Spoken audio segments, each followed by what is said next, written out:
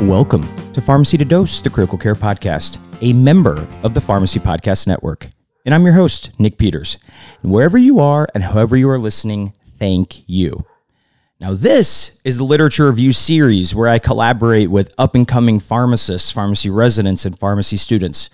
We all know how hard it is to keep up with the literature, so let us help. Now, articles published in November and December of 2021 is our focus today, and I am joined by two excellent guest hosts, and we want to work to highlight some of the most notable research studies and publications kind of for everybody, especially focusing on pharmacists and giving out our colleagues and peers some shout outs for all their hard work. So today I'm joined by two current PGY1 residents, Callie Brooks and Andy Jadis. Now, Callie is currently a PGY1 pharmacy resident at the UNC Medical Center in Chapel Hill, North Carolina. She was born and raised in Nashville, Tennessee, and attended the University of Tennessee Health Science Center for Pharmacy School, and she will be staying at UNC to complete her PGY2 in oncology next year. And Andy received a Doctor of Pharmacy degree from the University of Iowa College of Pharmacy, and he is currently a PGY1 pharmacy resident at the Mayo Clinic Hospital in Rochester, Minnesota. He will also be staying on at Mayo next year to complete a PGY2 in critical care. So Andy, Callie, how are you both doing? Doing great, Nick. It's a warm, sunny day here in Rochester, Minnesota. It's nice to see the sun. I'm hoping to get my vitamin D levels up over this next week. So I think we're finally over that bump where here in the Midwest, the weather's starting to get a little bit warmer. And spring has also sprung here in Chapel Hill. So it's been a good day so far to start out the week. Now, Callie, do we think spring has sprung because the Wicked Witch of North Carolina has finally retired? And for those who are unaware, we are talking about Coach K. So Callie, let us know, are you a UNC fan? What's the vibe in Chapel Hill right now? Even though we didn't win the national championship, I think honestly nothing could beat the win against Duke in the Final Four. I think that might have been sweeter than a national championship. So people are still really excited here in Chapel Hill, and I've definitely become a really big fan. I think this is a great year to move to Chapel Hill, in my opinion. You know, I don't think a lot of people know I was actually at the game where UNC beat Duke in the Final Four, and the thing that stood out to me was two things. So there were a lot of Duke fans, adult Duke fans, that had light up devil horns and jerseys with no undershirts.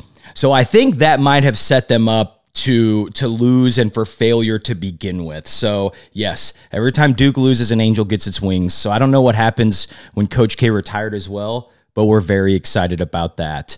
Now, for those who may have heard, we have a couple dogs in the background here, so I'm sorry in advance if you hear my two dogs, Franklin and Eleanor, barking. Now, do either of you have any animals? Yeah, Nick, my girlfriend and I adopted a dog roughly about 3.5, 4 years ago, and we moved in here in Rochester, brought us with us, and of course, we got her during pharmacy school, and quite an adventure it's been. Yeah, wait. So, yeah, pharmacy school is not hard enough, right? Let's go ahead and make it even harder and have animals to be responsible for. So, is there like a backstory to this? What brought? Are you just an animal lover? Which I fully support. We're a pro dog pod here. Yeah, definitely. No, my girlfriend is a dog lover herself. My dad's actually allergic to dogs, so that was the challenge of do you pick the future woman you live with the rest of your life or your father? But no, we were out at Village Inn for breakfast, which is a very classy breakfast place, just like IHOP in Iowa City, and kind of looked at each other, and we were going through some the dogs in our local shelter back in Illinois, and came across Maya, and the rest is history. We actually drove back home that same weekend and went and picked her up, and we've enjoyed having her ever since. Oh, I love that. All began at the Village Inn. The Village Inn. That sounds like the Midwest version of Waffle House. Is true or false? It is. I'd definitely say it's not as good, but still one of the classics when you need a good skillet or omelet on the weekend. Now, as much as we could talk about diners and doggos and Duke losing, the triple Ds here, I think we should probably get into the real reason that everyone is joining us today. And let's go ahead and get started with our 6-pack of studies. And there are two awesome studies that we're going to start with. So Andy, why don't you take the lead on talking about a medicine that we commonly use in emergency situations? Yeah, definitely. I'm sure, as most people know, survival following out-of-hospital cardiac arrest is unfortunately low, strikingly around 10% in 2019, making the search to find interventions to improve outcomes a major focus for researchers and clinicians alike. Despite the current literature having conflicting results regarding the role of calcium in cardiac arrest, it is commonly administered in practice. Given calcium plays an important role in cardiac muscle contraction, it may improve inotropion and vasopressor effects. Therefore, the authors of this study hypothesized that it may improve return of spontaneous circulation, or ROSC, in adults with out-of-hospital cardiac arrest. The Calcium for Out-of-Hospital Arrest trial was a placebo-controlled, double-blind, randomized clinical trial completed in Denmark, published in JAMA this past fall. Slightly different to our medical system, Denmark uses a two-tiered emergency medical service, including an ambulance and a physician-manned mobile emergency care unit that respond to all cardiac arrests. Adults with cardiac arrest who received one dose of epinephrine were included, while patients with a clinical indication for calcium, such as hypocalcemia or hyperkalemia, were importantly excluded. Patients were randomized to receive 735 milligrams of calcium chloride or saline control that was given as a rapid bolus right after the first dose of epinephrine, and repeated once again after the second dose of epinephrine. The primary outcome of interest was return of spontaneous circulation, defined as no further need for chest compressions after at least 20 minutes, and the key secondary outcomes were survival at 30 days and survival with favorable neurologic function at 30 days, which was defined by the modified Rankin scale from a score of 0, meaning no disability, to a score of 3, which would represent a moderate disability where a patient would need assistance to walk. The trial was stopped early, surprisingly, by an independent data safety and monitoring committee due to a signal of harm that occurred in the calcium group after 383 patients were reviewed. Which is important to note, as the study was an additional 300 patients short of actually the ideal power calculation. At baseline, the mean age of the patients was 68, while 82% of them experienced in-home cardiac arrest, while 75% of patients initially had a non-shockable rhythm. Other characteristics were similar at baseline. The median time from cardiac arrest to trial drug administration was 18 minutes, which compares similarly to other out-of-hospital arrest trials, such as the Paramedic True trial with epinephrine. And 73% of the patients received 2 calcium doses, which would equate to a total dose of 1.5 grams. The primary outcome of sustained ROSC occurred in 19% of the calcium group and 27% in the saline group, showing a trend towards harm with the calcium arm. The secondary outcomes, survival at 30 days, occurred in 5.2% of patients receiving calcium versus 9.1% in the saline group. And as well with the neurologic outcomes, similarly poor results for calcium at a rate of 3.6% versus 7.6% for those patients that had favorable neurologic outcomes. Both these showed trends towards harm, although not statistically significant. And later secondary outcomes, beyond 90 days, it actually did show that statistical harm for calcium in the neurologic outcome arm group. Given the trial was stopped early, these results should be interpreted with caution. The main adverse effect of calcium was hypercalcemia, which occurred in 74% in the calcium group versus 2% in the saline group, to no surprise. The authors theorized that the signal of harm from the calcium administration could have been due to a phenomenon termed stone heart, leading to where an increase in oxidative stress occurs as destruction of cardiac mitochondria happens due to hypercalcemia. In summary, among adults with out-of-hospital cardiac arrest, IV or IO calcium compared with saline did not improve outcomes. Although this was an out-of-hospital arrest study, these results had a great deal of knowledge regarding our role of calcium, or more so the lack of role, I should say, in cardiac arrest. Given the little amount of RCTs that are done in this area, clinicians are often left having to extrapolate the findings from out-of-hospital arrest to in-hospital arrest as well. As the authors noted, in the U.S., 30% of in-hospital arrests patients actually receive calcium despite this unclear role of benefit.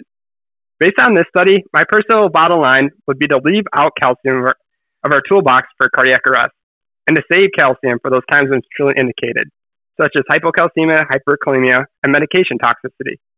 Instead, we should be focusing our attention toward the proven interventions for ACLS, such as early CPR, defibrillation, and of course, identifying our reversible causes of arrest, our lovely H's and T's, which for any of our critical care residents, definitely something you got to get tattooed on your forearm just to have it for a reference. But Nick, I'd be curious to hear what your thoughts on these are on these findings. I think it's one of those when people come in, especially with an out of hospital cardiac arrest, we want to try to say that we did everything right. And so if it's a non-shockable rhythm, right, it's just epi, and compressions. And so I think a lot of times we will try to do all the other things, like we'll give some bicarb, we'll give some calcium. Maybe we see, the QT looking long, and maybe give some mag or things like that. And so I think it's one of those things where sometimes like we might try to do too much. Like when you're in your experience, Andy, in your like code blues or cardiac arrest scenarios, do you feel like you're commonly asked like for calcium, like by the code team?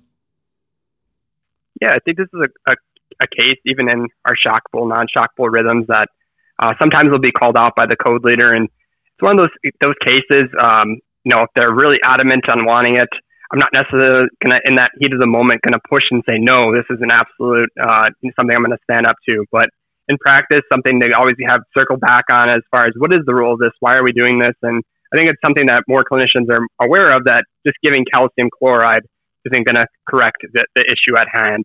I would comment, though, of course, for times that it is truly indicated, hyperkalemia. I've definitely seen patients that are in any kind of ventricular rhythm, and it's almost brought them back instantly, which has been pretty remarkable to see in the emergency department. So I think that just further highlights that in those times where it is truly indicated, that we're making sure that we almost are aware of that and keeping that in mind, just not to overutilize it when we don't have that clear benefit. And I think this is one of those things, if you're a learner, you've inevitably had like your ACLS topic discussion. And I'm sure your preceptor said something of the realm of like, there's not a lot of evidence for most of this ancillary treatment, but we will still do it because of mantras and things. And so now it's kind of nice that we're slowly getting studies to maybe support or like disprove, like in this scenario, of just blindly giving some of those ancillary meds in the code card. So I think this was really good. For those wondering, it's a Denmark trial because this would never, ever get approved by any US IRB. So really interesting. Yeah, this was a trial that I think will definitely change some of the management of some of our ACLS patients, especially in the ED, since this was an out of hospital cardiac arrest. So let's kind of switch gears here. So we were focusing big time on the heart. So Callie, come in and talk about arguably an organ that is the most important in the body and drugs to treat one of these emergencies. Absolutely. So this was actually a PGY2 residency research project by Dr. Sarah Saldana and colleagues at Health First Homes Regional Medical Center. So major kudos to Dr. Saldana, who published the comparison of clofidipine and nicardipine for acute blood pressure reduction and hemorrhagic stroke in neurocritical care last fall. While hemorrhagic strokes occur far less frequently than ischemic strokes, they are associated with higher mortality rates. And because complications like rebleeding and hematoma expansion are known to lead to poor outcomes, blood pressure control is a critical aspect of care after stroke onset. While the selection of systolic blood pressure goal is a different discussion for a different day, nicardipine and clofidipine are two calcium channel blocking agents available as titratable infusions to help us meet the SBP goal that is selected by the team, and guideline recommendations don't specify preference for one of these agents over the other. Therefore, the selection is largely going to be driven by formulary availability and restrictions at your institutions, as well as key differences between these two agents. So clofidipine has a more rapid onset and much shorter half-life compared with nicardipine. In terms of titratability, per institution's protocol, nicardipine was titrated every 5 minutes, whereas clofidipine could be titrated more quickly, as often as 90 seconds initially. But the titration schedule was more complicated as the intervals for titrating increased as SBP got closer to the goal. Clofidipine's ability to be titrated more rapidly is why it may be preferred by providers in hopes of reaching SBP goals sooner.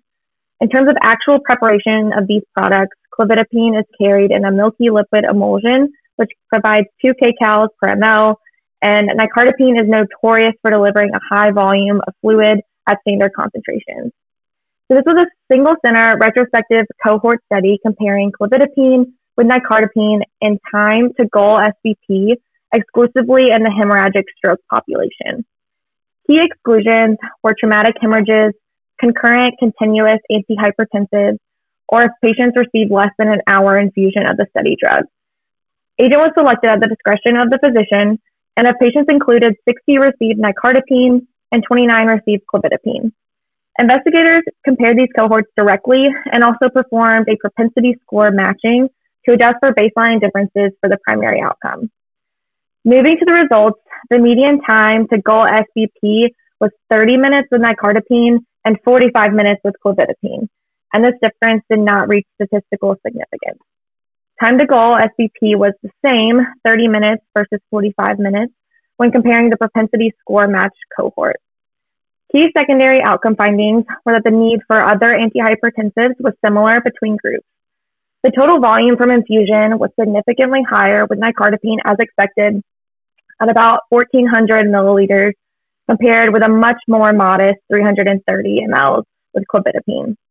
And medication acquisition cost per infusion for clofidipine was about 5 times higher than that of nicardipine. There were no significant difference between percentage of time at goal, all-cause mortality, 30-day readmission or length of stay, or rebleeding between groups. And from a safety standpoint, rebound hypertension and bradycardia occurred nearly twice as often with clofidipine compared with nicardipine, but there was no difference in AKI occurrence. Notably, clofidipine had a numerically higher rate of hematoma expansion of 25% compared with nicardipine, which was 17%. But this was not statistically significant.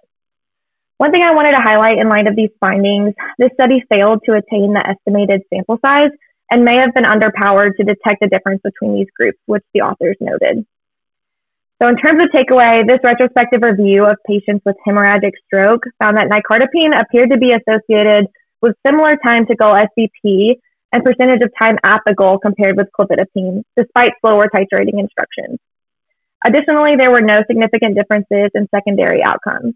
So kind of thinking about these findings as pros and cons between the agents, clofidipine had significantly less total volume administered, while nicardipine appeared to result in significantly less rebound hypertension, less bradycardia, and reduced costs compared with clofidipine.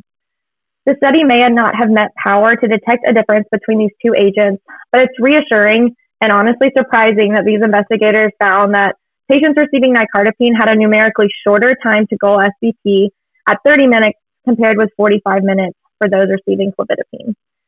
This study is certainly hypothesis generating, and ideally we could have larger sample sizes and even randomized controlled trials to help inform our decisions for blood pressure lowering infusions following hemorrhagic stroke. But whether or not your institution uses nicardipine or clofidipine as its antihypertensive workhorse, I think these findings are reassuring that we can achieve SBP goals in our patients in a timely fashion with either agent. Callie, when you first started reading and going into this article, did you expect did the results you ended up finding, did you expect those going in, or were these a little bit, you mentioned it was surprising, because I agree that it was surprising. What did you kind of expect to see? Yeah, so I think we always think about clofidipine as we know that you can titrate it sooner and more quickly, and it has kind of a more rapid onset. And so I think I even went back and double checked the PK of clofidipine and nicardipine after reading this, because it was the opposite of what I expected. I would have expected those times to SBP goal to be the opposite for these two agents. So it was definitely surprising that they were able to titrate the nicardipine and get to goal sooner, even though it wasn't statistical. There was no statistical difference there.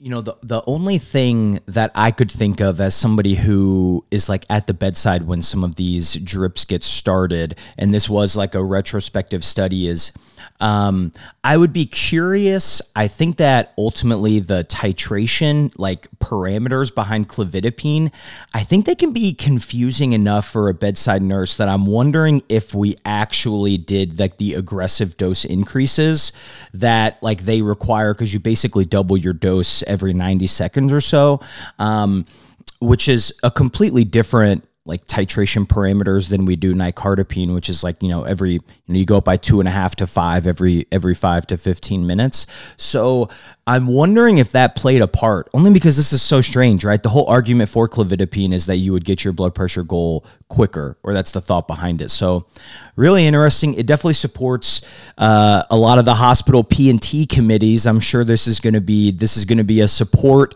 to try to reduce the number of agents on formulary. But yeah, you shouted her out. This is a really awesome study. Glad this got published. We have almost zero head-to-head studies on any of these antihypertensives in neurologic emergencies. So it's nice that we finally have one to kind of hang our hat on a little bit. So awesome job. I completely agree with what you said. So we're kind of all over the place here in our 6-pack of studies here. So Andy, why don't you talk to us a little bit about corticosteroid dosing in COPD, which especially in our ICU patients can be a little bit of a controversial topic. Yeah, definitely. I think anything with steroids and dosing in the ICU population, especially anything with the lungs, could be highly controversial. So definitely the old age debate as far as steroid dosing in this patient population. This study that I'll be talking about was a little bit background on it was that systemic corticosteroids are a mainstay of treatment for COPD exacerbations to reduce treatment failure and length of hospital stay. The 2022 GOLD guidelines that are recently updated recommend a fixed dose of 40 milligrams prednisone for 5 days, although the evidence to support the 40 milligram dose is limited. Multiple retrospective studies suggest much higher doses are commonly used in practice. The purpose of this study was to compare a personalized dosing regimen using a 5-factor scale to the conventional fixed dose of steroids for treatment of acute exacerbation of COPD, or AECOPD. The trial was a prospective, randomized, multi-center, open-label study completed in China and published in CHEST this past fall. Patients greater than or equal to 40 years old admitted to the hospital with AECOPD, defined as an acute worsening of respiratory symptoms, were included. Exclusion criteria included asthma, use of corticosteroids in the previous 30 days, radiographic evidence of pneumonia, pneumothorax, or pulmonary embolism, and need for mechanical ventilation. The personalized dosing score was calculated using 5 factors.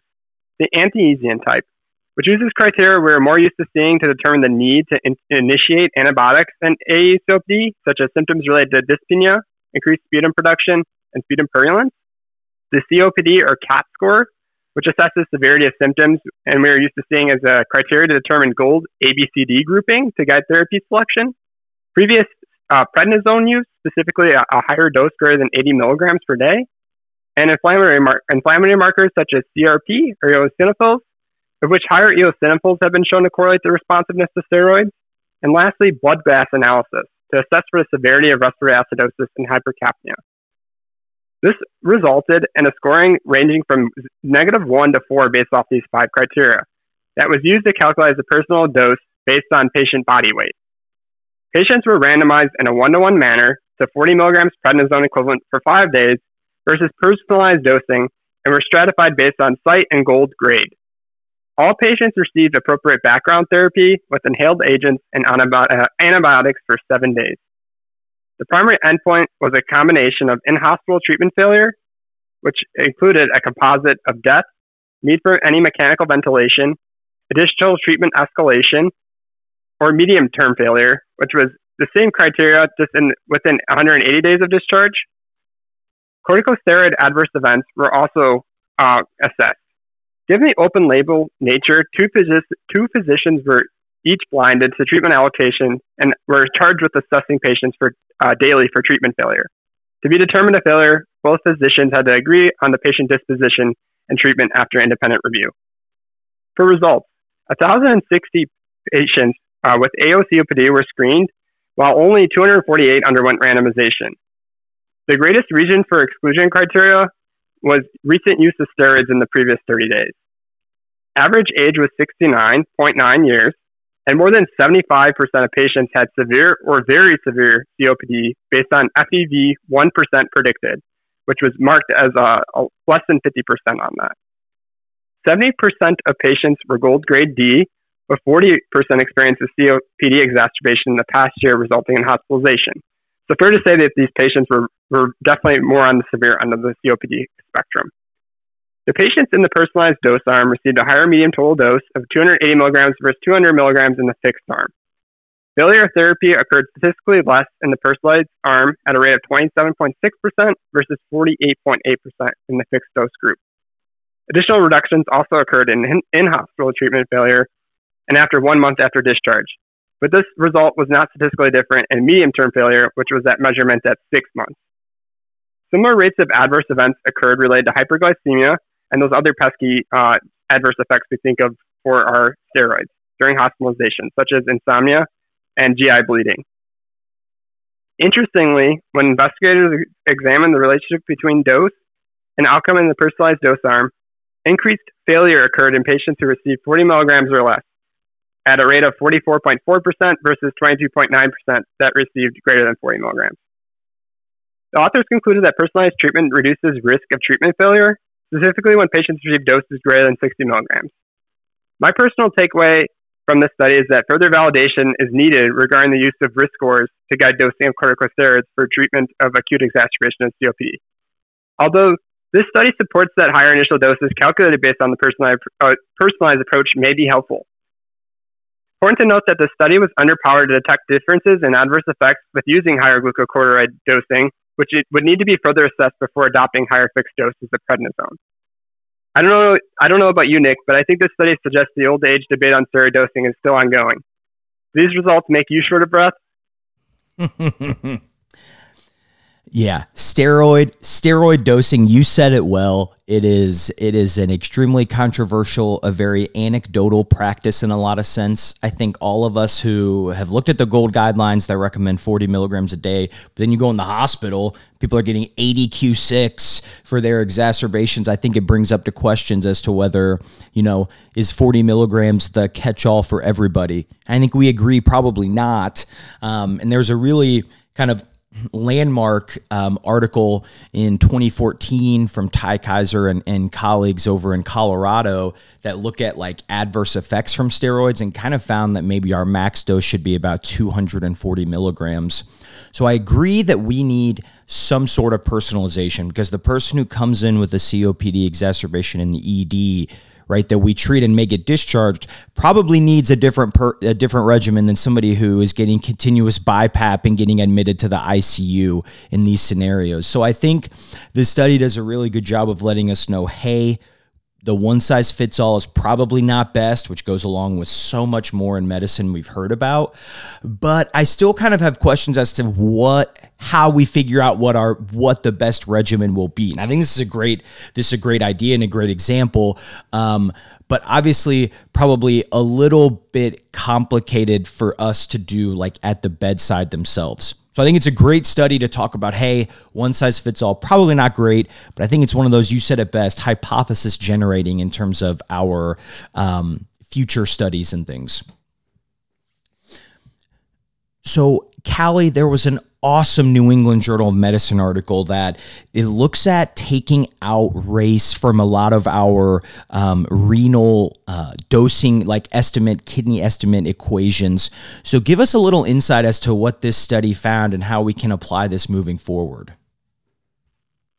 Absolutely, Nick. So I was really excited to see the publication of this study by the Chronic Kidney Disease Epidemiology Collaboration, looking critically at the use of race and the equations used to estimate glomerular filtration rate, or GFR. And the investigators here have aimed to identify how medicine can be more equitable across patient-specific factors, specifically related to race. So there's been increasing scrutiny of the inclusion of race in estimation equations and other algorithms in medicine. As the author states, race is a social and not a biologic construct, and its inclusion in such equations ignores diversity within and among racial groups and may contribute to systemic racism in medicine. The widespread implementation of electronic health records and capability of automated clinical laboratory reporting has allowed for the use of more complex equations to estimate renal function, like the eGFR equation. However, GFR is estimated using race among many other factors. Some institutions have omitted race from the computation of EGFR to try to address this inequality, but there are no data assessing the accuracy of that approach using measured GFR to validate it. National kidney disease organizations recommend replacing the currently used EGFR equations with equations that are accurate, inclusive, standardized across laboratories, and exclude race. So this study aimed to compare and evaluate the accuracy of our 3 currently used GFR equations and newly developed equations using the measured GFR of a cohort of over 4,000 patients. The 3 currently available equations incorporate factors like age, sex, and race, along with serum concentrations of endogenous filtration markers. The markers that are used are creatinine, which we're all familiar with, and it is a protein made exclusively by our muscle cells, and a marker that's getting more attention recently, cystatin C, which is a protein made by all nucleated cells, not just muscle. So the current EGFR equation that is recommended for staging of CKD is the EGFR using serum creatinine. The EGFR equation that incorporates serum cystatin C is currently recommended by KDIGO as confirmatory testing for EGFR, although not very commonly used. And interestingly, it does not use race as a factor.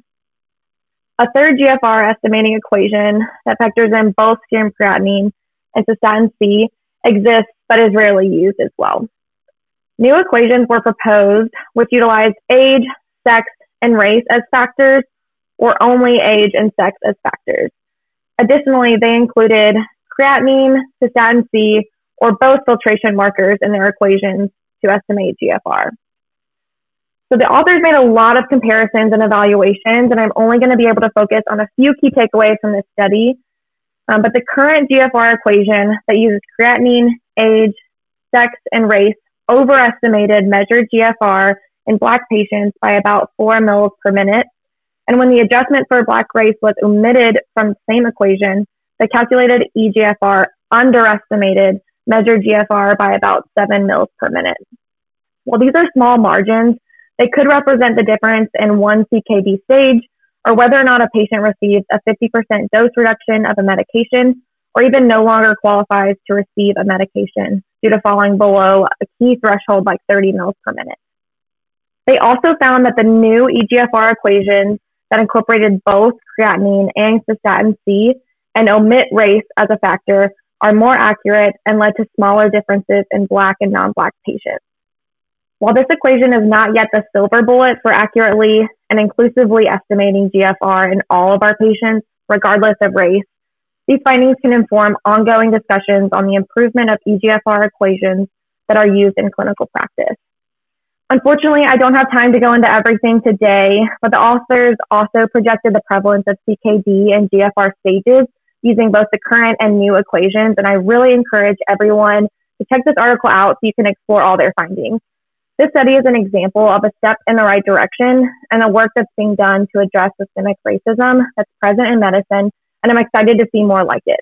While using equations to estimate renal function is an imperfect science in general, I look forward to following this discussion on how we can make improvements to establish equations for estimating renal functions that are more equitable, as these estimations can have significant impacts on CKD diagnosis and management, as well as dosing adjustments for a number of medications, as we all know as pharmacists.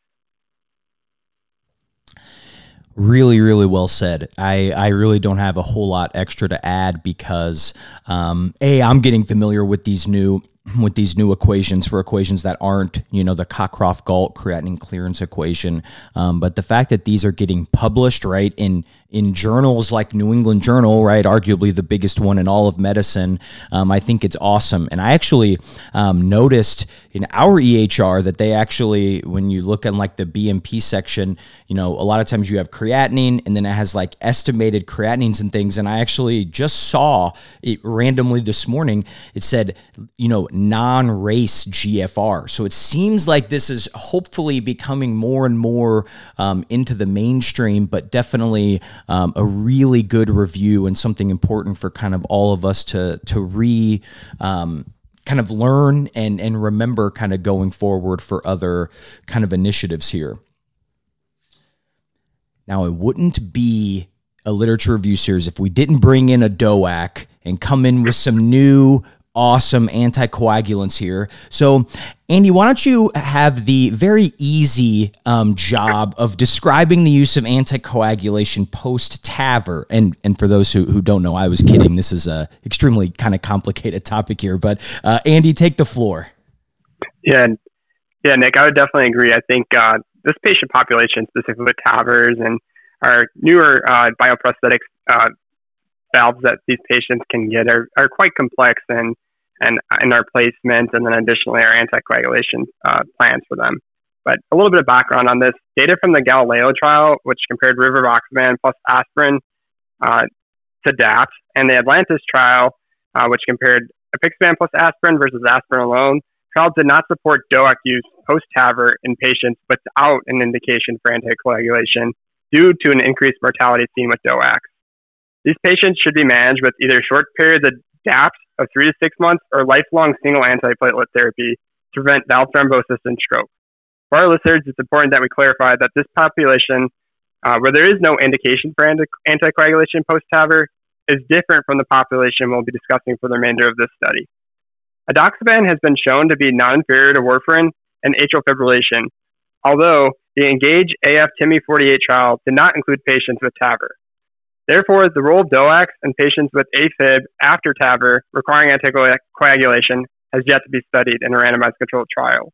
That brings us to the ENVISAGE TAVI-AF trial, which was a prospective randomized open-label non-inferiority trial across 14 different countries published in the New England Journal of Medicine this last fall. Adult patients with atrial fibrillation and TAVR were included. Key exclusion criteria included any conditions that confer a higher bleeding risk. This included things such as having an active peptic ulcer in the past 90 days or having malignancy that's deemed high risk of bleeding. Additionally, patients were excluded if they needed to be on dual antiplatelet therapy beyond the initial 3-month trial period post-TAVR. Patients were randomized 12 hours to 7 days after TAVR to either edoxaban 60 milligrams daily to 30 milligrams daily for reduced renal function versus warfarin with a goal INR of 2 to 3 based on local dosing practices. During randomization, patients were stratified according to stent placement and if meeting criterion for an edoxaban dose adjustment.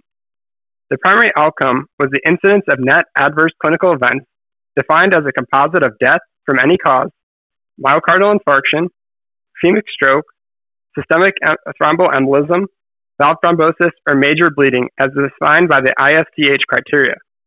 The primary safety outcome was the major bleeding criterion used for the ISTH definition. The upper bound of the non-inferiority margin for this trial for edoxaban was set at a hazard ratio of 1.38. For results of this study, 1,426 patients underwent randomization.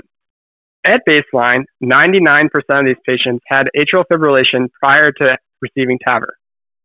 The mean age of randomization was 82.1 years, and time from TAVR to randomization was 68 hours.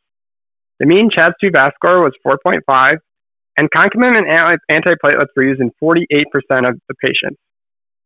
The rate of the composite primary outcome was 17.3 per 100 person years for edoxaban and 16.6 per 100 person years in the warfarin group, with a hazard ratio of 1.5 and a 95% confidence interval that met that pre-specified inferiority margin. Rates of major bleeding were increased in the edoxaban group with a hazard ratio of 1.4 and a confidence interval that was statistically significant, which was mainly driven by an increase in gastrointestinal bleeding. Important to note, there was no difference in death from any cause, fatal bleeding, or intracranial hemorrhage between edoxaban and warfarin. There were no patients that experienced a valve thrombosis in this trial, signifying that risk overall for valve thrombosis is relatively low in this population. In summary, edoxaban was non-inferior to warfarin for the composite primary outcome of adverse clinical events, but was associated with higher major bleeding. While robust data supporting DOAC use in patients with AFib after TAVR has yet to be seen, I think this study provides promising results regarding DOACs for the combined indication. An observational study using national registry data from a France study was published in 2021 and actually found in patients with TAVR and concomitant need for anticoagulation, arbitrarily major bleeding and hemorrhagic stroke benefit for patients that receive DOAC with TAVR versus warfarin. Although it's important to note 55% of these patients received apixaban and 0% actually received edoxaban. Personally, my bottom line would be from the study is it would be reasonable for patients who are previously taking a DOAC for AFib to continue their DOAC therapy after TAVR, given the finding of these results. It would be interesting to see if apixaban would have more favorable outcomes, given it tends to be our go-to DOAC in practice and was the main agent used in that France registry trial that I had mentioned previously that showed decreased bleeding. For patients who were previously on warfarin for AFib prior to TAVR, it would be reasonable to continue warfarin for 3 months after TAVR and then consider a switch to DOAC based on shared decision-making with our patients. Nick, I don't know about you, but I know that this can definitely be a tricky situation. So do you have any other things to weigh on? Yeah, I think we're still learning a lot about our anti-thrombotic and anticoagulant selections after TAVR. I think a lot of places, if you have no indication, for full anticoagulation, they're kind of going the more dual antiplatelet route. For those who have an indication, I think more and more are probably going towards that DOAC route and dropping one of your antiplatelet agents in that scenario here. Whenever I see an order for edoxaban, my eyes always raise just because it's one of those that you just never see.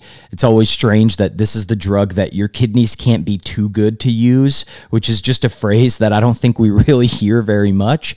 And I think this kind of goes in line with some of the other information that we have that, yes, it might improve our, I guess you'd say, efficacy outcomes, right? Our composite outcomes, but most of the time that comes at a trade-off of increased bleeding risk. So I think we're still trying to figure out and land that plane on the very narrow runway of figuring out how do we help prevent some of those bad things and also not have people come in with major life-threatening bleeds as well. So I think it's one of those that it's great information to kind of consider, but I don't think this is necessarily, at least from my takeaway, a groundbreaking, practice-changing, I'm gonna drop what I'm doing, kind of change my whole management right away.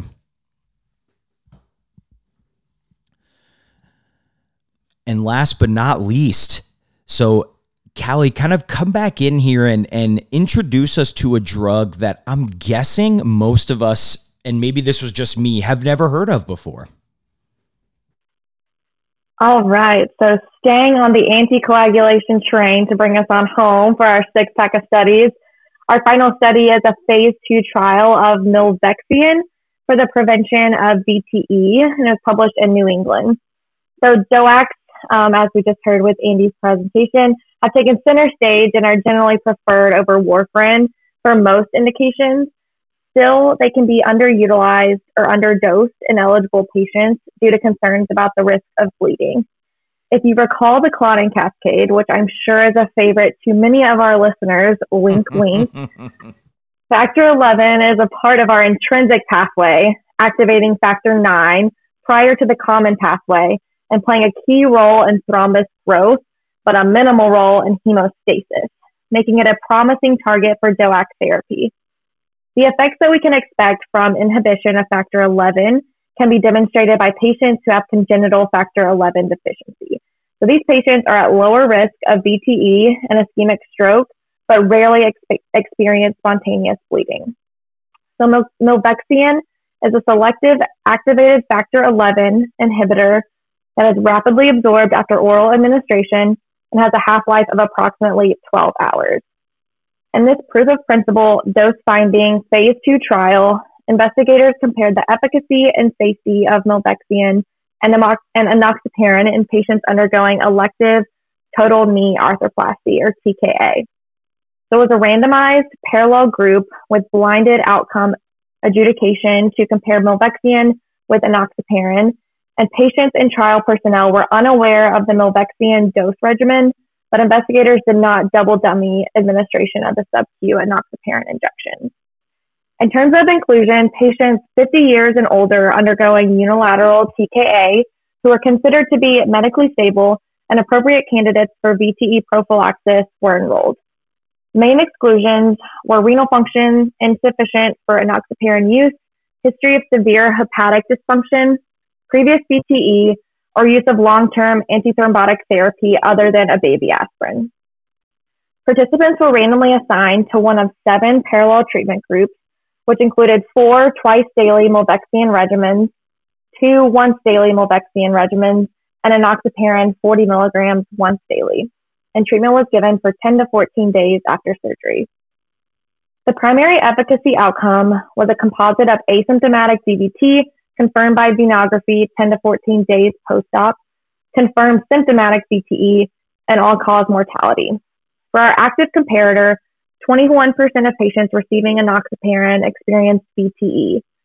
And in patients receiving twice-daily milvexian at increasing doses of 25, 50, 100, and 200 milligrams BID, the percentage of patients experiencing VTE decreased in a dose-dependent fashion as rates went from 21% using the lowest twice-daily dose to 11%, then 9%, and lastly 8% with our highest twice-daily dose of 200 milligrams. The principal safety outcome, defined as bleeding of any severity, occurred in 4% of patients who received milvexian, as well as the same percentage in patients receiving enoxaparin. And treatment adherence was very high, and likely much higher than we would see outside of a clinical trial, as almost all patients had 80% or higher adherence, with 75% of patients being 100% adherent. Some key takeaways from this trial: milvexian significantly reduced the incidence of VTE after elective TKA in a dose-dependent manner, with both twice-daily and once-daily regimens. It did meet the a priori criteria for proof of efficacy when compared to once-daily 40 milligram enoxaparin. But it's important to note that some centers use 30 milligrams Q12 hours as their standard prophylactic dose of enoxaparin, which was not a treatment arm in this trial. From a safety standpoint, bleeding episodes of any severity were similar between groups, with clinically relevant bleeding occurring in 1% of the milvexian group and 2% in enoxaparin-treated patients. Overall, no major bleeding episodes occurred in patients who received milvexian. So again, this was a dose-finding phase 2 study to determine efficacy of milvexian for treatment of preventing post-op VTE, and a second phase 2 trial examining its efficacy for secondary stroke prevention is ongoing. Results of both of these studies will inform the dose and indications that will be examined in the phase 3 trial. So although phase 3 trials have not started yet, this is an exciting finding to know that we may have an even more targeted direct oral anticoagulant agent for preventing VTEs to add to our DOAC arsenal. The thing I love the most is that it's not a Me Too drug, is that it's actually a different target. And so there's actually hope, I think, that we might be able to find new niches and actually be able to kind of use this in practice and not have a medicine that works similar to apixaban and rivaroxaban and things. So I think it's super interesting. You mentioned this was a phase 2 study, so we have some ways to go before we might see it in our order queues or on home med lists. But it's nice that we're still trying to find that elusive perfect anticoagulant, which I think is still out there. All right. Well, we finished our 6-pack of studies. So, Callie, hang tight just a sec, because Andy and I are going to have some ventilator blues here as we discuss a few pain, agitation, and delirium studies. So, Andy, why don't you take the lead here? Yeah, definitely. For all you learners out there listening onto this first one we'll be talking today is a good one just to keep in your back pocket for that next time you have your infamous ICU pain, agitation, delirium discussion with your preceptor, and you have to draw all the different tables with all the different dosing and half-life and all those considerations for these agents that are very commonly used in our critically ill patients. A little bit of background. Wait, Andy, you said that as somebody who did that extremely recently. True or false? It comes up here and there. No, I love pain, agitation, delirium, but no, not. I've been out of the ICU as a PGY1 since October, but no, it's definitely something that after you've done it a few times, you learn something new every time. Definitely. Okay, take it away. I'm sorry, I had to clarify there. Yeah, no problem. Opiates are a mainstay of analgesic sedation for critical ill patients requiring mechanical ventilation. Worldwide, the most common agents used are fentanyl and morphine.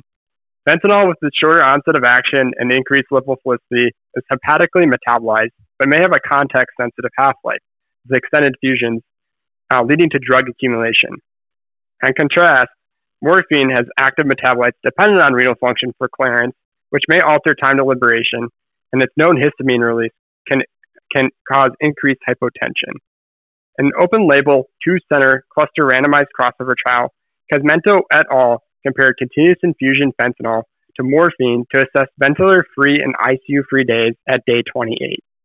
In the 681 patients included in this analysis, median ventilator-free days was significantly increased, favoring the fentanyl group with an increase in 0.8 days free from the vent.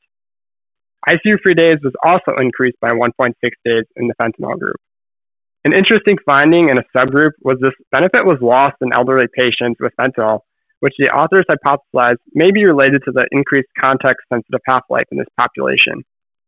My takeaway from these findings is, excluding times of drug shortage, fentanyl should be used over morphine for analgesic sedation of mechanically ventilated patients in the ICU, especially in patients with renal dysfunction. It's nice to have a study to back, I think, what all of us feel deep down in our hearts of fentanyl being a preferred opiate to morphine. And I like that you put the caveat that I feel like we need as like a disclaimer over everything. When drug shortages are not happening, right? Because in the drug shortage era, if morphine's the only opioid you have, guess what? That's probably what we're going to be using. And so, the era of drug shortages has made this a little bit more challenging, but I love that we have actually trial and published research data from this analgesic trial to really support that fentanyl not only is pharmacokinetically a better agent, but that we actually have improved outcomes, which is one of the things we're always looking for here. Now, when we're talking about PAD and sedation, right? We're a lot of times we're talking about the depth of sedation. So, Andy, for your next trial, let's kind of talk about one of our, I guess you'd say, mantras of sedation, and let's see if that holds true or not. Yeah, definitely. This definitely hits home with the ongoing COVID-19 pandemic. But critical care clinicians have been faced more often with providing increased sedative dosing to maintain ventilator synchrony and providing lung protective ventilation for patients with acute respiratory distress syndrome, or ARDS. In practice, deeper sedation has been assumed to suppress spontaneous respiratory effort. In this article from our pharmacy friend of the pod, Dr. Amy Zerba and Dr. Katrina Derry published this awesome paper. I think this is a must-read for anyone practicing in this area. The status quo was definitely challenged by this evaluation of assessing respiratory drive, the association of respiratory drive and sedative death, while looking at ventilator-free days and acute respiratory failure. It was a prospective cohort study of critically ill adults receiving receiving invasive ventilation for no more than 36 hours before enrollment. Respiratory drive was measured via the pressure at 0.1 seconds, which is the change in airway pressure during a brief airway occlusion at the start of a patient's inspiratory effort. A measurement of 0 indicates no respiratory drive, while higher scores correlate with increased respiratory drive. The pressure at 0.1 seconds was measured every 12 hours for 3 days. Sedation death was evaluated using the Richmond Agitation Sedation Scale, or RASS. In evaluating the association between sedation depth, ventilator-free days, and respiratory drive, it was found that 18 of the 20 highest p-values were observed in patients. That stands for the pressure at 0.1 seconds, was observed in the patients with a RASS score of -3 to 5, representing, as we know, patients that are moderately and then on the end of -5, very much so deeply sedated. Additionally, in our cross-sectional analysis, RASS was not correlated with pressure at 0.1 second at any time during evaluation. This study challenges the benefit of using sedatives and analgesics to suppress respiratory drive, given the known risks of deep sedation on clinical outcomes. Extremes in respiratory drive, low or high, were associated with increased time on the ventilator. This third study further opens the door into studying if respiratory drive can be used to guide clinical decision-making to improve clinical outcomes. For example, just a scenario here that this can maybe be applied in, the decision to decrease sedative and analgesic dosing in a patient not achieving desired respiratory suppression, where we know the harm of increasing sedation may just cause further delirium. And this might be an opportunity to intervene with something with further data on this. Further research is needed to assess if respiratory drive is possible to guide clinical decision-making, although the results of this paper suggest a discordance definitely between sedation depth and respiratory drive. It seems like a very cool idea, and I'm looking forward to seeing more on this in this space soon, Nick. Yeah, what an awesome study. I can't imagine the work that went into like the development of this, looking at the P.01 and the change in pressure and things. I mean, this is just a really well done study. And whenever there's studies that challenge what we've always done, right, the way that we've kind of always done it, I really love those. And so the idea that more is not always better, even for our really acutely ill from a respiratory standpoint. I think this is, like you said, it definitely hypothesis generating, Andy, but I think that there's definitely going to be more to come here as, we keep looking into our sedation management and knowing that even in our sickest of the sick, targeting that RASS of -5, meaning completely unresponsive, is probably not the way to do it. To help our patients. And then lastly, I think a lot of us have been involved, especially for our in-practice clinicians, in creating protocols one way or another. And I think sometimes as we're going through 800 committees, we may wonder, is this really worth it? And Andy, give us talk about this last study that really shined light on the fact that, yes, it does. Yeah, in this study by Fish and colleagues describes their 5-year outcomes after implementation of a multidisciplinary ICU pain, agitation, and delirium protocol based off the 2013 Society of Critical Care Medicine PAD guidelines. The major areas of emphasis within this protocol were use of PRN boluses of analgesia and sedatives prior to starting continuous infusions, use of analgesic sedation, goal of light sedation targeting a RASS of -1 to 1 in a majority of patients, and use of propofol over midazolam continuous infusions, in addition to implementation of the CPOT score for assessing pain. The implementation of this protocol was associated with improvements in patient outcomes, including a reduction in ventilator days, ICU and hospital length of stay, while also reducing in-hospital costs, so a win at both ends, that was sustained over this 5-year study period. Even though the Apache 4 scores increased over time at this institution, the associated length of stay decreased, which was the main driver of cost savings, which, as the authors point out, may underestimate true cost saving potential. As a young clinician, it is very exciting once again to see how multidisciplinary efforts in creating institutional protocols can improve patients' outcomes in the management of PAD, and to be a part of these efforts daily during rounds as a resident and then also in my future practice. I love this. This feels like a lot of our hard work that we do right in the background as pharmacists of helping getting protocols. So we're helping patients that, we might not even be directly involved with their care, seeing this published that can create such a massive change in patient outcomes and how they do, how long they're in the hospital and things, I think is just shows how important some of that work is. And when we might be debating why we're doing it and things, trials like this really help reinforce that. So awesome job to all those involved, including one of my previous coworkers, Jared Baxa there. So shout out to him. Okay. So we went from our ventilator blues phase here. Now, one thing that I was hoping to bring up, there was another study that I just wanted to highlight here, and it was published in the American Journal of Emergency Medicine, and it has Brian Hayes as an author who, for those in the ED or the tox world, that name's instantly associated with all things awesome. And this study was called SEDATE, and it basically looked at the effect of abuse disorders, so patients who have issues with substance abuse, and the efficacy of our sedation.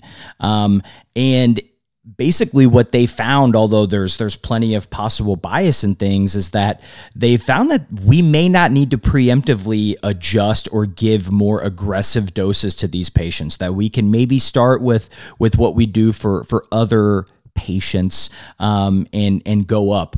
So they included, over 2,700 sedations. So they included a lot of patients here. So just something to kind of tuck in our minds as this is becoming, I think, more and more common for our ED colleagues here.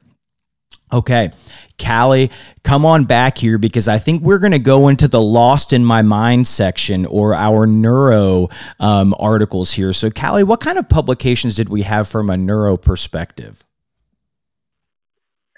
Yeah, so we wouldn't have a neuro section if we didn't address some status epilepticus here. So the first study we're going to look at is looking at dose and route of pre-hospital treatment with benzodiazepines for status epilepticus. And I know our colleagues who work in the ED and neurocritical care units can attest to the fact that benzos are commonly underdosed when used for the treatment of status, and published research supports this finding as well, which is understandable when we think about the high doses that are recommended for emergent treatment of status. The current first-line treatment options include our intramuscular option, or midazolam at 10 milligrams, and for those with IV access, lorazepam at 0.1 mg per kg with a max of 4 milligrams, or diazepam at 0.15 to 0.2 mg per kg with a max of 10 milligrams may be given. This study used data from an EHR used by approximately 5% of the EMS services in the U.S., and investigators' goal was to assess concordance with the guidelines in terms of three things: the selected dose, route of administration, and dose-route combination. So for midazolam, only 7% of patients received a 10 milligram dose, and a third received it intramuscularly. When dose and route were both assessed, a whopping 4% of patients received the guideline-recommended 10 milligram IM injection, with 92% of patients receiving 5 milligrams or less. And for Ativan, only 3% of patients were given 4 milligrams, leaving over 96% who were underdosed for status. And dose selection for diazepam was slightly better, with 15% of patients receiving between 6 and 10 milligrams. Now, I expected there to be a large percentage of underdosing, but I was surprised to see such high rates in the study.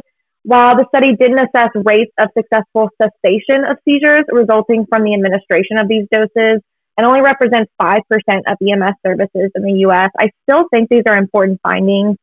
We all know that protocols that we have at our institutions allow us to provide safe, timely, and evidence-based care to our patients, and this study highlights another setting where protocols can either be instituted or modified in order to improve concordance with guideline recommendations in the pre-hospital setting, especially in the treatment of status. You know, we have evidence that we underdose most of our benzos for status epilepticus in the hospital.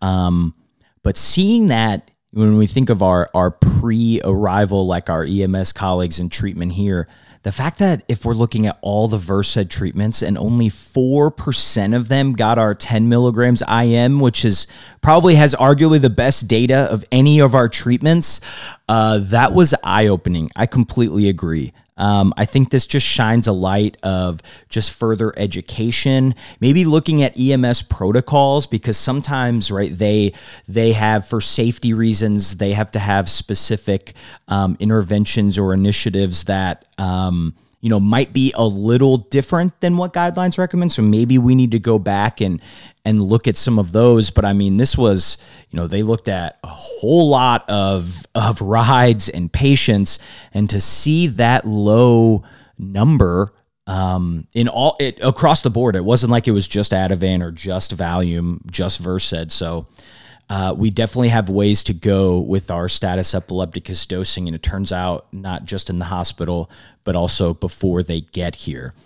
Along this same realm, one of the interesting studies that came out from our British and international colleagues, this was actually published in Paris, they were looking at the sheer amount of drug interactions with our status epilepticus patients, and finding that, not only do they just have about a third of them have drug interactions just between the anti-seizure drugs themselves, but anywhere from 20 to 50% of them have interactions with just the things we do for our usual ICU care when they're in the hospital. So I think all of us as pharmacists know we have to think a little bit more carefully, especially with our status epilepticus patients and having all those medicines that have conflicting PK, PD, and metabolism types of things. Just another study reinforcing the need to look closely and run some of those things through Lexicomp or Micromedics, whatever your preferred agent is, and be sure that patients are getting the safest treatments possible here.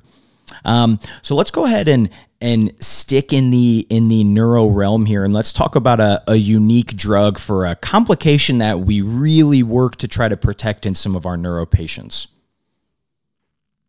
Yeah, so moving into the management of aneurysmal subarachnoid hemorrhage, or SAH, the Milre spasm study looked at IV milrinone use in this patient population. So cerebral vasospasm is arterial narrowing that can lead to brain ischemia in the days following aneurysm and contributes to poor outcomes. Maintaining adequate systemic pressures, endovascular angioplasty, and prophylactic nimodipine are current standards for managing patients post-aneurysmal SAH.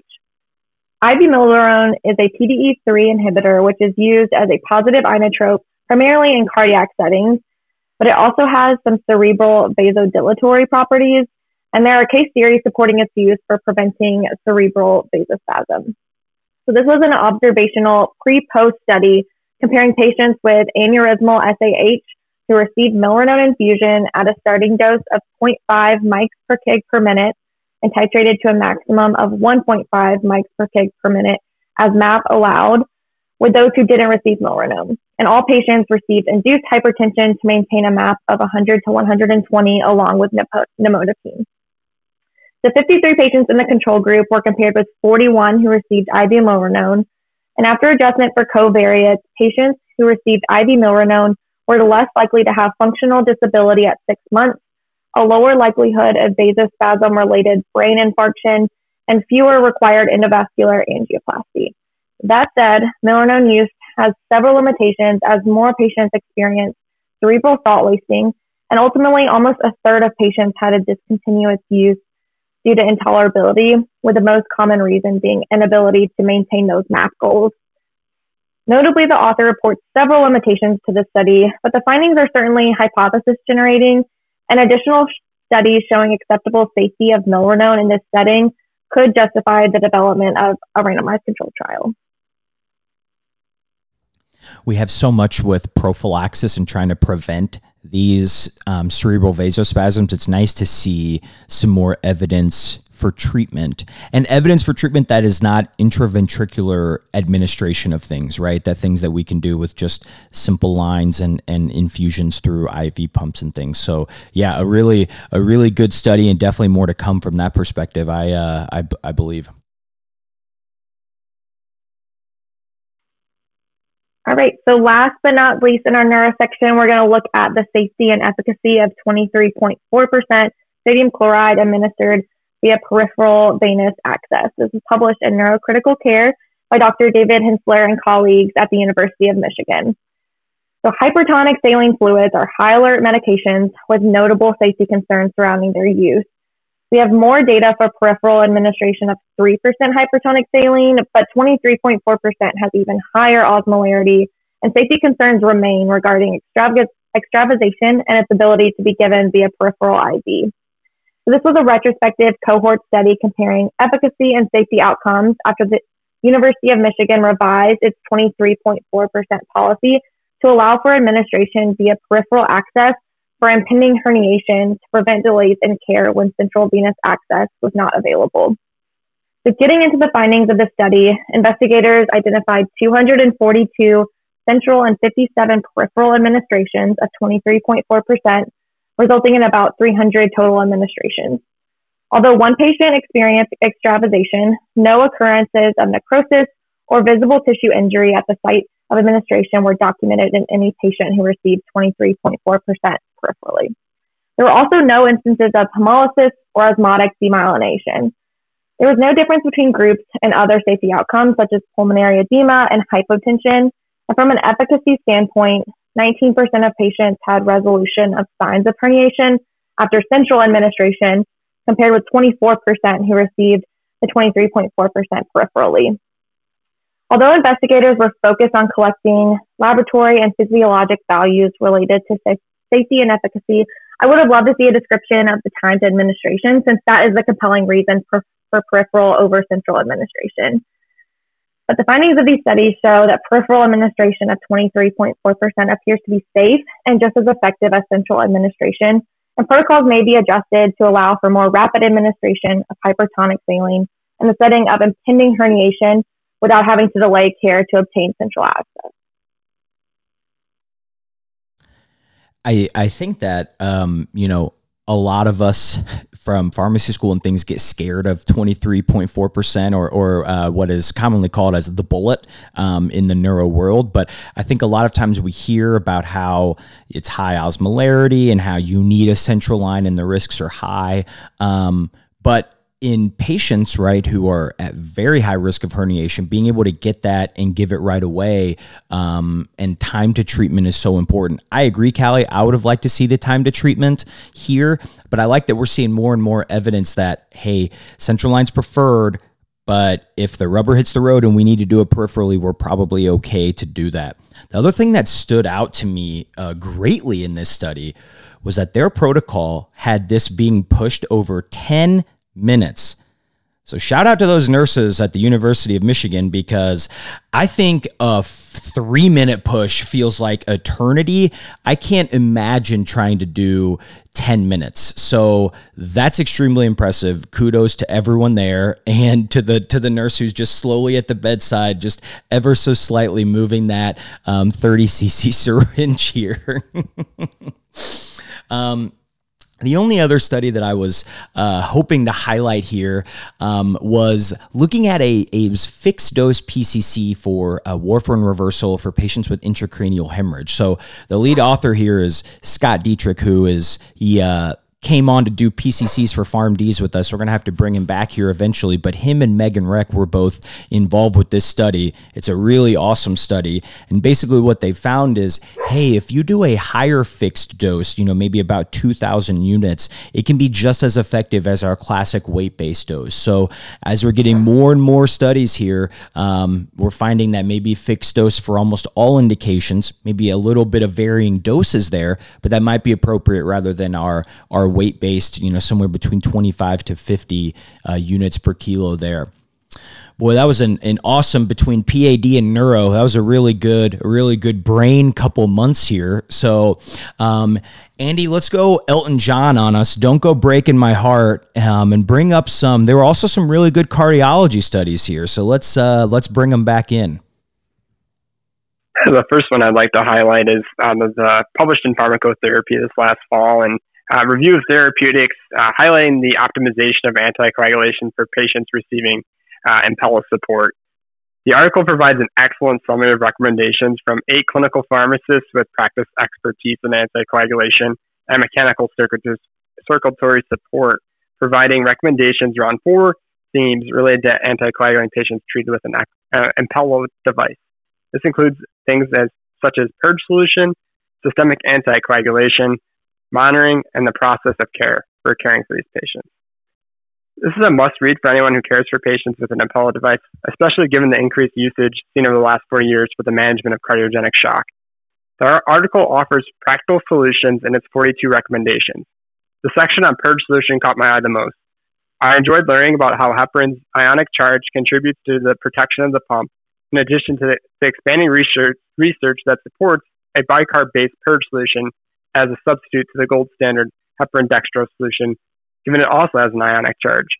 Saline and direct thrombin inhibitors should not be currently used in purge solution and should be avoided due to a signal for harm. But the usage of bicarb-based purge solutions seems like an awesome alternative to dextrose-only solutions for patients who need to avoid heparin due to HIT or a pork allergy. Be sure to check out the full paper, but be sure not to purge it all at once. I mean, this is a who's who. If you're involved or have looked into cardiology literature, I mean, you have Craig Beavers, who I'm extremely biased and I think is one of the absolute best. Rob D, I'm going to butcher this name, I'm so sorry. D. Domenico, Stephen Dunn, Jenna Foster Cox, Toby Trujillo, Douglas Jennings, like just who's who of anticoagulation, cardiology, and mechanical circulatory support. So it's definitely a zip drive study, something for you to save away. And really, there's a lot of tables for how to monitor, what to do if they have hit, what are goals, all these different things. So an awesome study. Now, something that I don't like about it, now this is nothing that the authors did. So when you're saving PDFs from pharmacotherapy now, the whole first page is an advertisement. Now I get that we're putting ads on jerseys and sports and we're getting more and more in everything we do, but I hate this. So pharmacotherapy, ACCP, I doubt you're listening, but I'm against the whole first page being an ad in all the PDFs that I save here. But still an awesome article, especially for our Impella patients, which it can be very complicated for those, especially who haven't had a whole lot of experience with it.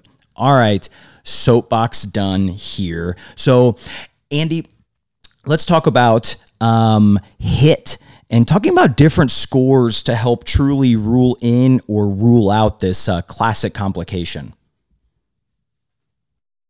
Yeah, definitely. A little bit of background.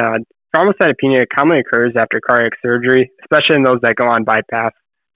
Heparin is commonly given to these patients intra or post-operatively, and of course, heparin-induced thrombocytopenia often needs to be considered on the differential for these patients if they have thrombocytopenia after surgery.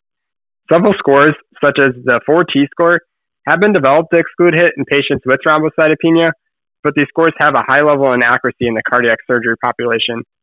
This study was a nested case-control study of patients with HIT to assess the validity and compare the modified 4T score and the Leo-Lee-Louette scores for HIT screening in the cardiac surgery population. In the study, 18 HIT cases were matched in a 1-to-3 manner with non-HIT patients based on baseline characteristics at time of HIT assay ordering. Performance of each test was shown to be modest in ability to discriminate between HIT negative and positive patients.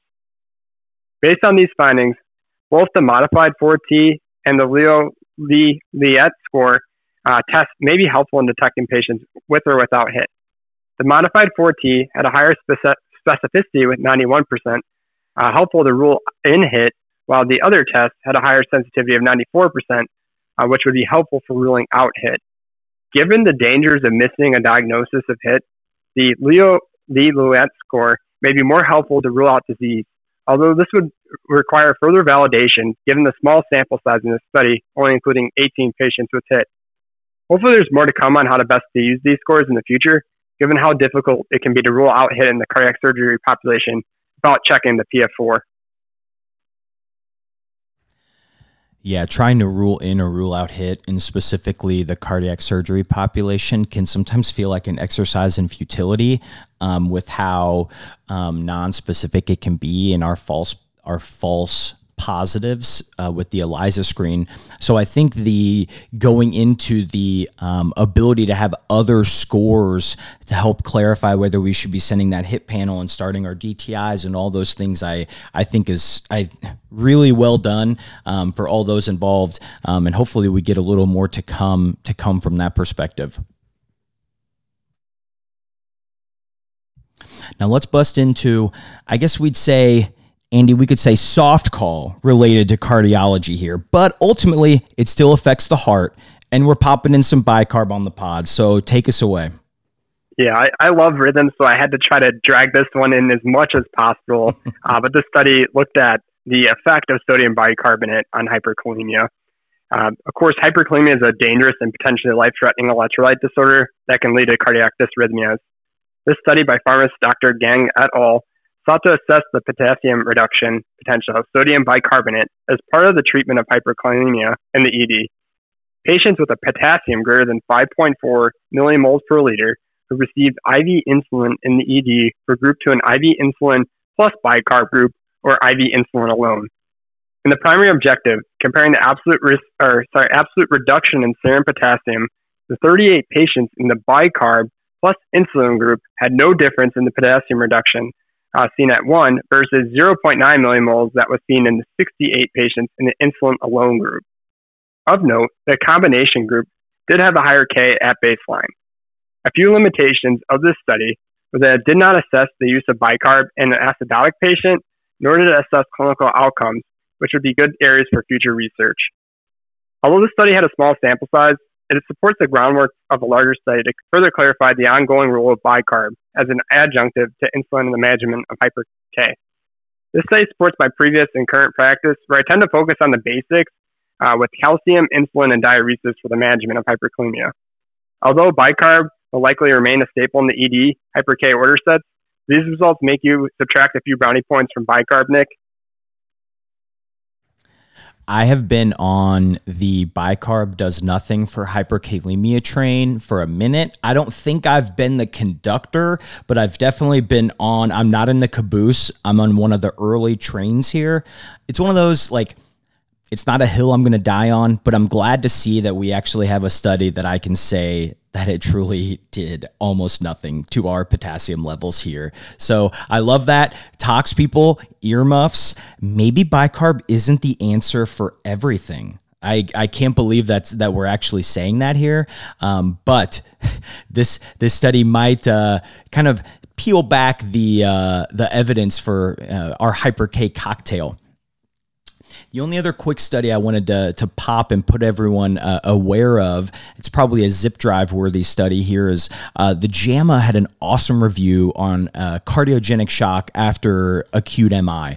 It has a figure that has really beautiful pictures, especially if you have learners or you are a learner, that talks about, all the pathways and physiologic things that are happening in cardiogenic shock. And then the thing that I love is that there's a table that literally goes through the professional society guidelines and tells you exactly what they recommend, what the level of evidence is, when it was published. So saving all of us some searching and things is something that I always appreciate. So I thought that was a really good study that I wanted to highlight there. All right, Callie, let's close us out here by going to the front of the fridge and shouting out some of our awesome pharmacists, because there was no shortage of amazing studies in November and December of last year. Absolutely. It was honestly very hard to decide on 3 to share with you guys today, but if we lost you for a second because cardiology is not your thing, you're going to want to zone back in and pay attention to this study. Dr. Calvin Deep and other pharmacy colleagues at Stanford Healthcare may have identified a way to get vancomycin discontinued one day sooner, that's right, and save you from writing one more consult note.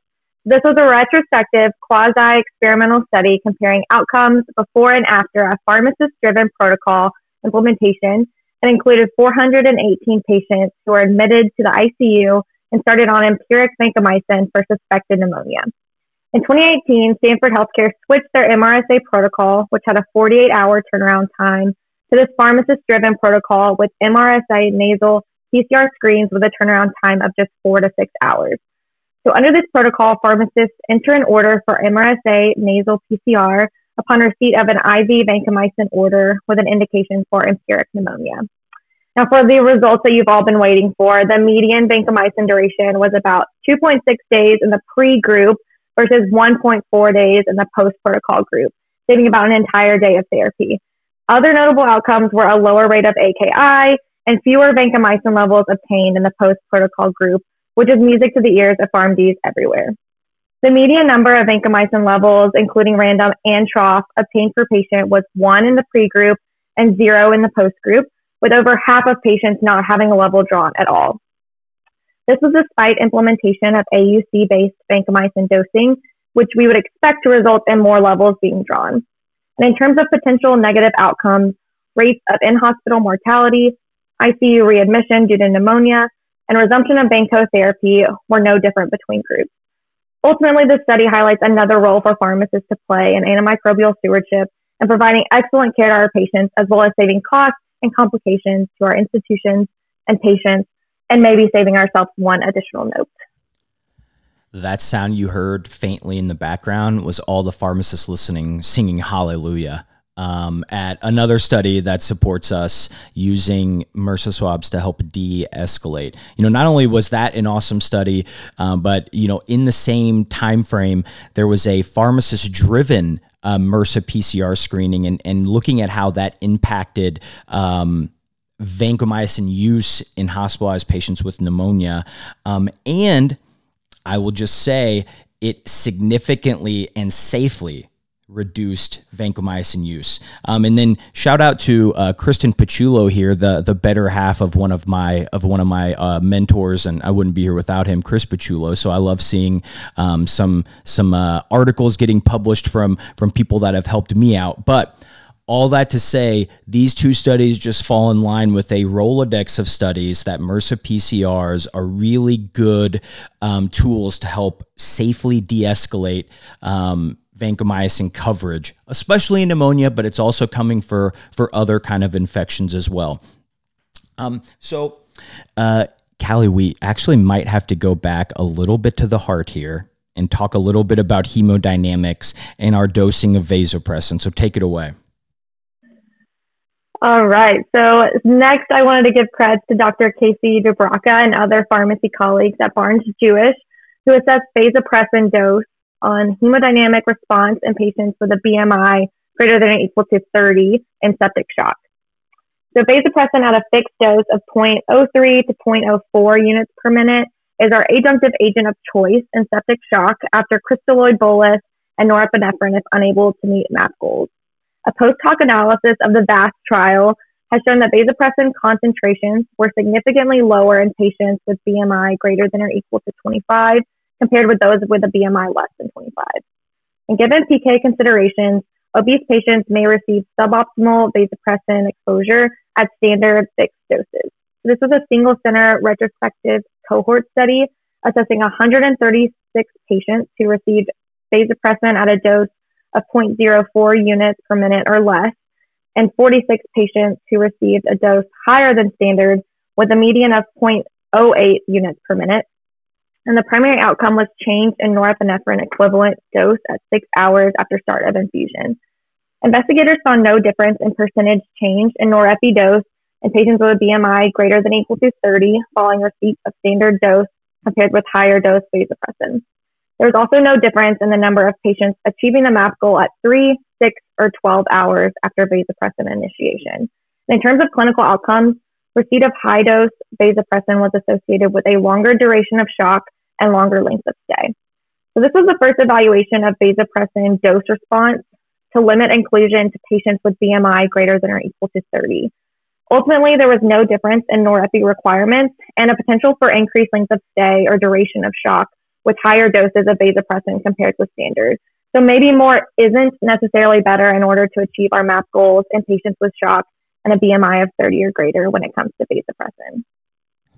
Yeah, a really good study. And you mentioned, right, this study exclusively included patients that had a BMI greater than 30. So that's what makes this unique and not kind of another kind of Me Too study. And it's nice and reassuring, because I think in theory, we think that maybe we do need to give more to patients, right, who are sometimes double the body weight of the same patient receiving 0.03 or 0.04 units per minute. So it's nice that we're getting more and more evidence that our standard dosing regimen, no matter what their size is probably okay. And it's really just about kind of bringing up giving them vasopressin and repleting those stores to help them respond to some of their catecholamines and things better. Absolutely.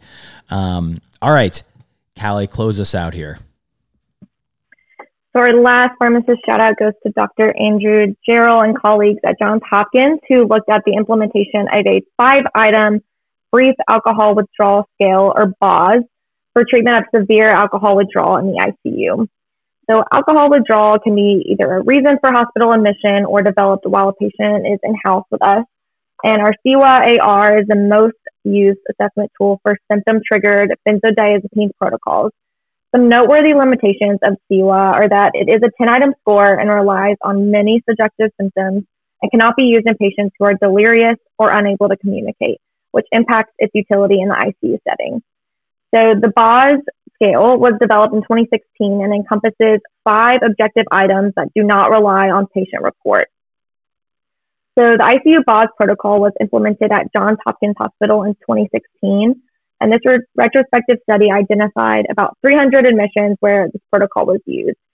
17% of patients had severe withdrawal while being managed on this protocol, although most patients managed with BOS did not develop severe withdrawal. And a little over half of those with severe withdrawal were treated with protocol only, with the remainder receiving additional benzos or the addition of propofol or dexmedetomidine, which were outside of the protocol. So despite BOS depending more on patient observation than on patient report, which theoretically should be more suitable for use in critically ill patients, 70% of patients managed on this protocol still developed severe withdrawal, and almost half of those patients received agents outside of the protocol to be treated. This study demonstrated that the implementation of BOS assessment tool is feasible, and there's still opportunity for investigators to refine and develop protocols to standardize the treatment of patients who are critically ill and at risk for severe alcohol withdrawal. Yeah, if you think about it, right, the CWA, especially, our most severe alcohol withdrawal patients, they get intubated. Ultimately our goal is to prevent that, but there's so much subjective things in that scoring system. If you've ever tried to talk to a delirious alcohol withdrawal patient, trying to fill out that CWA score sometimes feels like an exercise in futility. So having more objective scales to help use for these sick patients is awesome. And I love that one of the pharmacists up at Hopkins was really involved, Andrew Jarrell, with the creation and kind of implementation and following of these protocols is really awesome. The last, what I wanted to kind of close out with in terms of our studies of the front of the fridge here is just an article that I truly cannot recommend more. It's called Kindling the Fire, The Power of Mentorship. So it was published in AJHP. It is written by many of the members of the UGAC3. Many of these names will sound familiar to friends of the pod. Andrea Sikora Newsom, Susan Smith, Anthony Hawkins, Trisha Brennan, Chris Bland, and then Brian Murray from UNC Chapel Hill. They go into all of the aspects that make a mentor-mentee relationship not only so important, but really how to make it thrive. And anyone who has had really good mentorship, you understand the need to pay it forward and help with others. And for those who are mentees and looking for mentorship, this kind of goes into the fact that it talks about how do we make this relationship good for both individuals, make it fruitful, and help all of us grow, balancing things like beneficence, justice, autonomy, truthfulness, and all those things. So again, I don't have time to go through all these. I really wish I could just frankly read this article for everybody. It's so good, but definitely please download this and read it. I think I'll leave with the quote that stands out to me is, "A mind is a fire to be kindled, not a vessel to be filled." So I really love that. And kind of on that same thread here, right, we're talking about the power of mentorship. So I mentioned in the beginning here when we were doing intros that Callie and Andy both early committed and are staying for PGY2s, which is awesome and a testament to their hard work and everything that they've done in their professional careers. But I was hoping, and Callie, we'll start with you and end with Andy. If you had like one piece of advice or a message, if there's, learners or other residents who are listening, what's something that you can maybe pass on that helped you kind of achieve, obviously, your all's goal of getting a PGY2? Yeah, so I think one bit of advice that kind of shifted for me as a student, I was kind of looking at different specialty areas and things based on topics that were within those areas, and what really made the decision clear for me in terms of where I wanted to do PGY2 and especially in what specialty I wanted to do PGY2, it really came down to what aspects of what we do as pharmacists are going to be most utilized in that specialty in terms of the practice that we have. And so I think identifying mentors who are going to help kind of utilize them as sounding boards to help kind of figure out what is most important to you for your second year is kind of the best advice that I have, and identifying what specific parts and not just the topics of certain specialties are most aligned with your own professional goals and passions in terms of pharmacy. Yeah, I'd say my biggest piece of advice is go into the year with an open mind. Sometimes feel like you have to have all your ducks in a row right at the very start of residency in July, but those first couple months is a great time just to meet a lot of different pharmacists in different areas of practice and as Callie had mentioned, just find what you're interested in those subspecialty areas or just different stuff. And that'll help guide that passion where you'll kind of know just based off what gets you excited to read about, what kind of area you're hoping to go moving in for practice. Of course, it's beneficial to have maybe a few of those rotations in areas that you're interested in. So try to get that worked out with your program director, but don't be worried if you don't have those in time. And always just have that open mind, I think, with the process. And know, too, if you don't early commit somewhere, there's plenty of time to continue to look within your institution and also elsewhere for that second year of training. So, of course, it feels very stressful around that October time where all the other deadlines are hitting you as a resident. But just know you've got a good support system within your program and hopefully some awesome co-residents to talk those things out that just help guide your interest areas.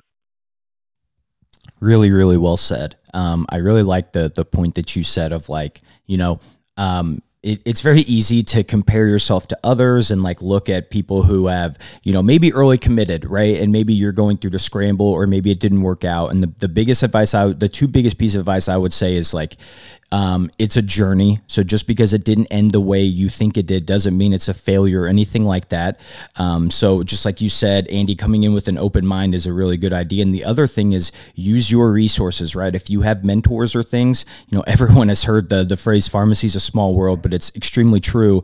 So reach out to people and use some of those resources to help you. But Callie and Andy, very well said. And awesome job joining us today, doing just an incredible review of a laundry list of articles here that were published in November and December of 2021. Now, you can find our awesome guest hosts on Twitter. So Andy is at Jatis, JATIS _RX, and Callie is at Callie Brooks. I'm always fascinated when people can get their just first names. So that's amazing. Shout out to Callie here. But thank you both so much. People are going to learn so much, and we really appreciate all of your time and work coming on the pod. It certainly doesn't go unnoticed. Thank you so much, Nick. It was a lot of fun, and definitely want to give a plug for any of those students or residents out there that are considering joining the episode or participating in this. Definitely feel free to reach out to me if you got any questions. It's a great, awesome way to practice and meet people within the world of pharmacy. So thank you, Nick, for giving us learners an opportunity to be involved in the podcast. Yeah, thanks, Nick, so much for letting us be a part of this. I know I was so excited when you kind of offered up this opportunity, and it's been a real blast reviewing literature and talking about it with you guys. That's awesome. Loved working with you all both. Absolutely. The pleasure is all mine here. And for friends of the pod, remember, I'm on Twitter at Pharmacy to Dose, TO to Dose, or via email, pharmacytodose@gmail.com if you have episode ideas, guest ideas, what have you. Again, we'll have the reference list in the show notes that talks about the art that includes the references for the articles we discussed. Check out the website, pharmacytodose.com. And until next time, I'm Nick Peters, and this is Pharmacy to Dose, the Critical Care Podcast.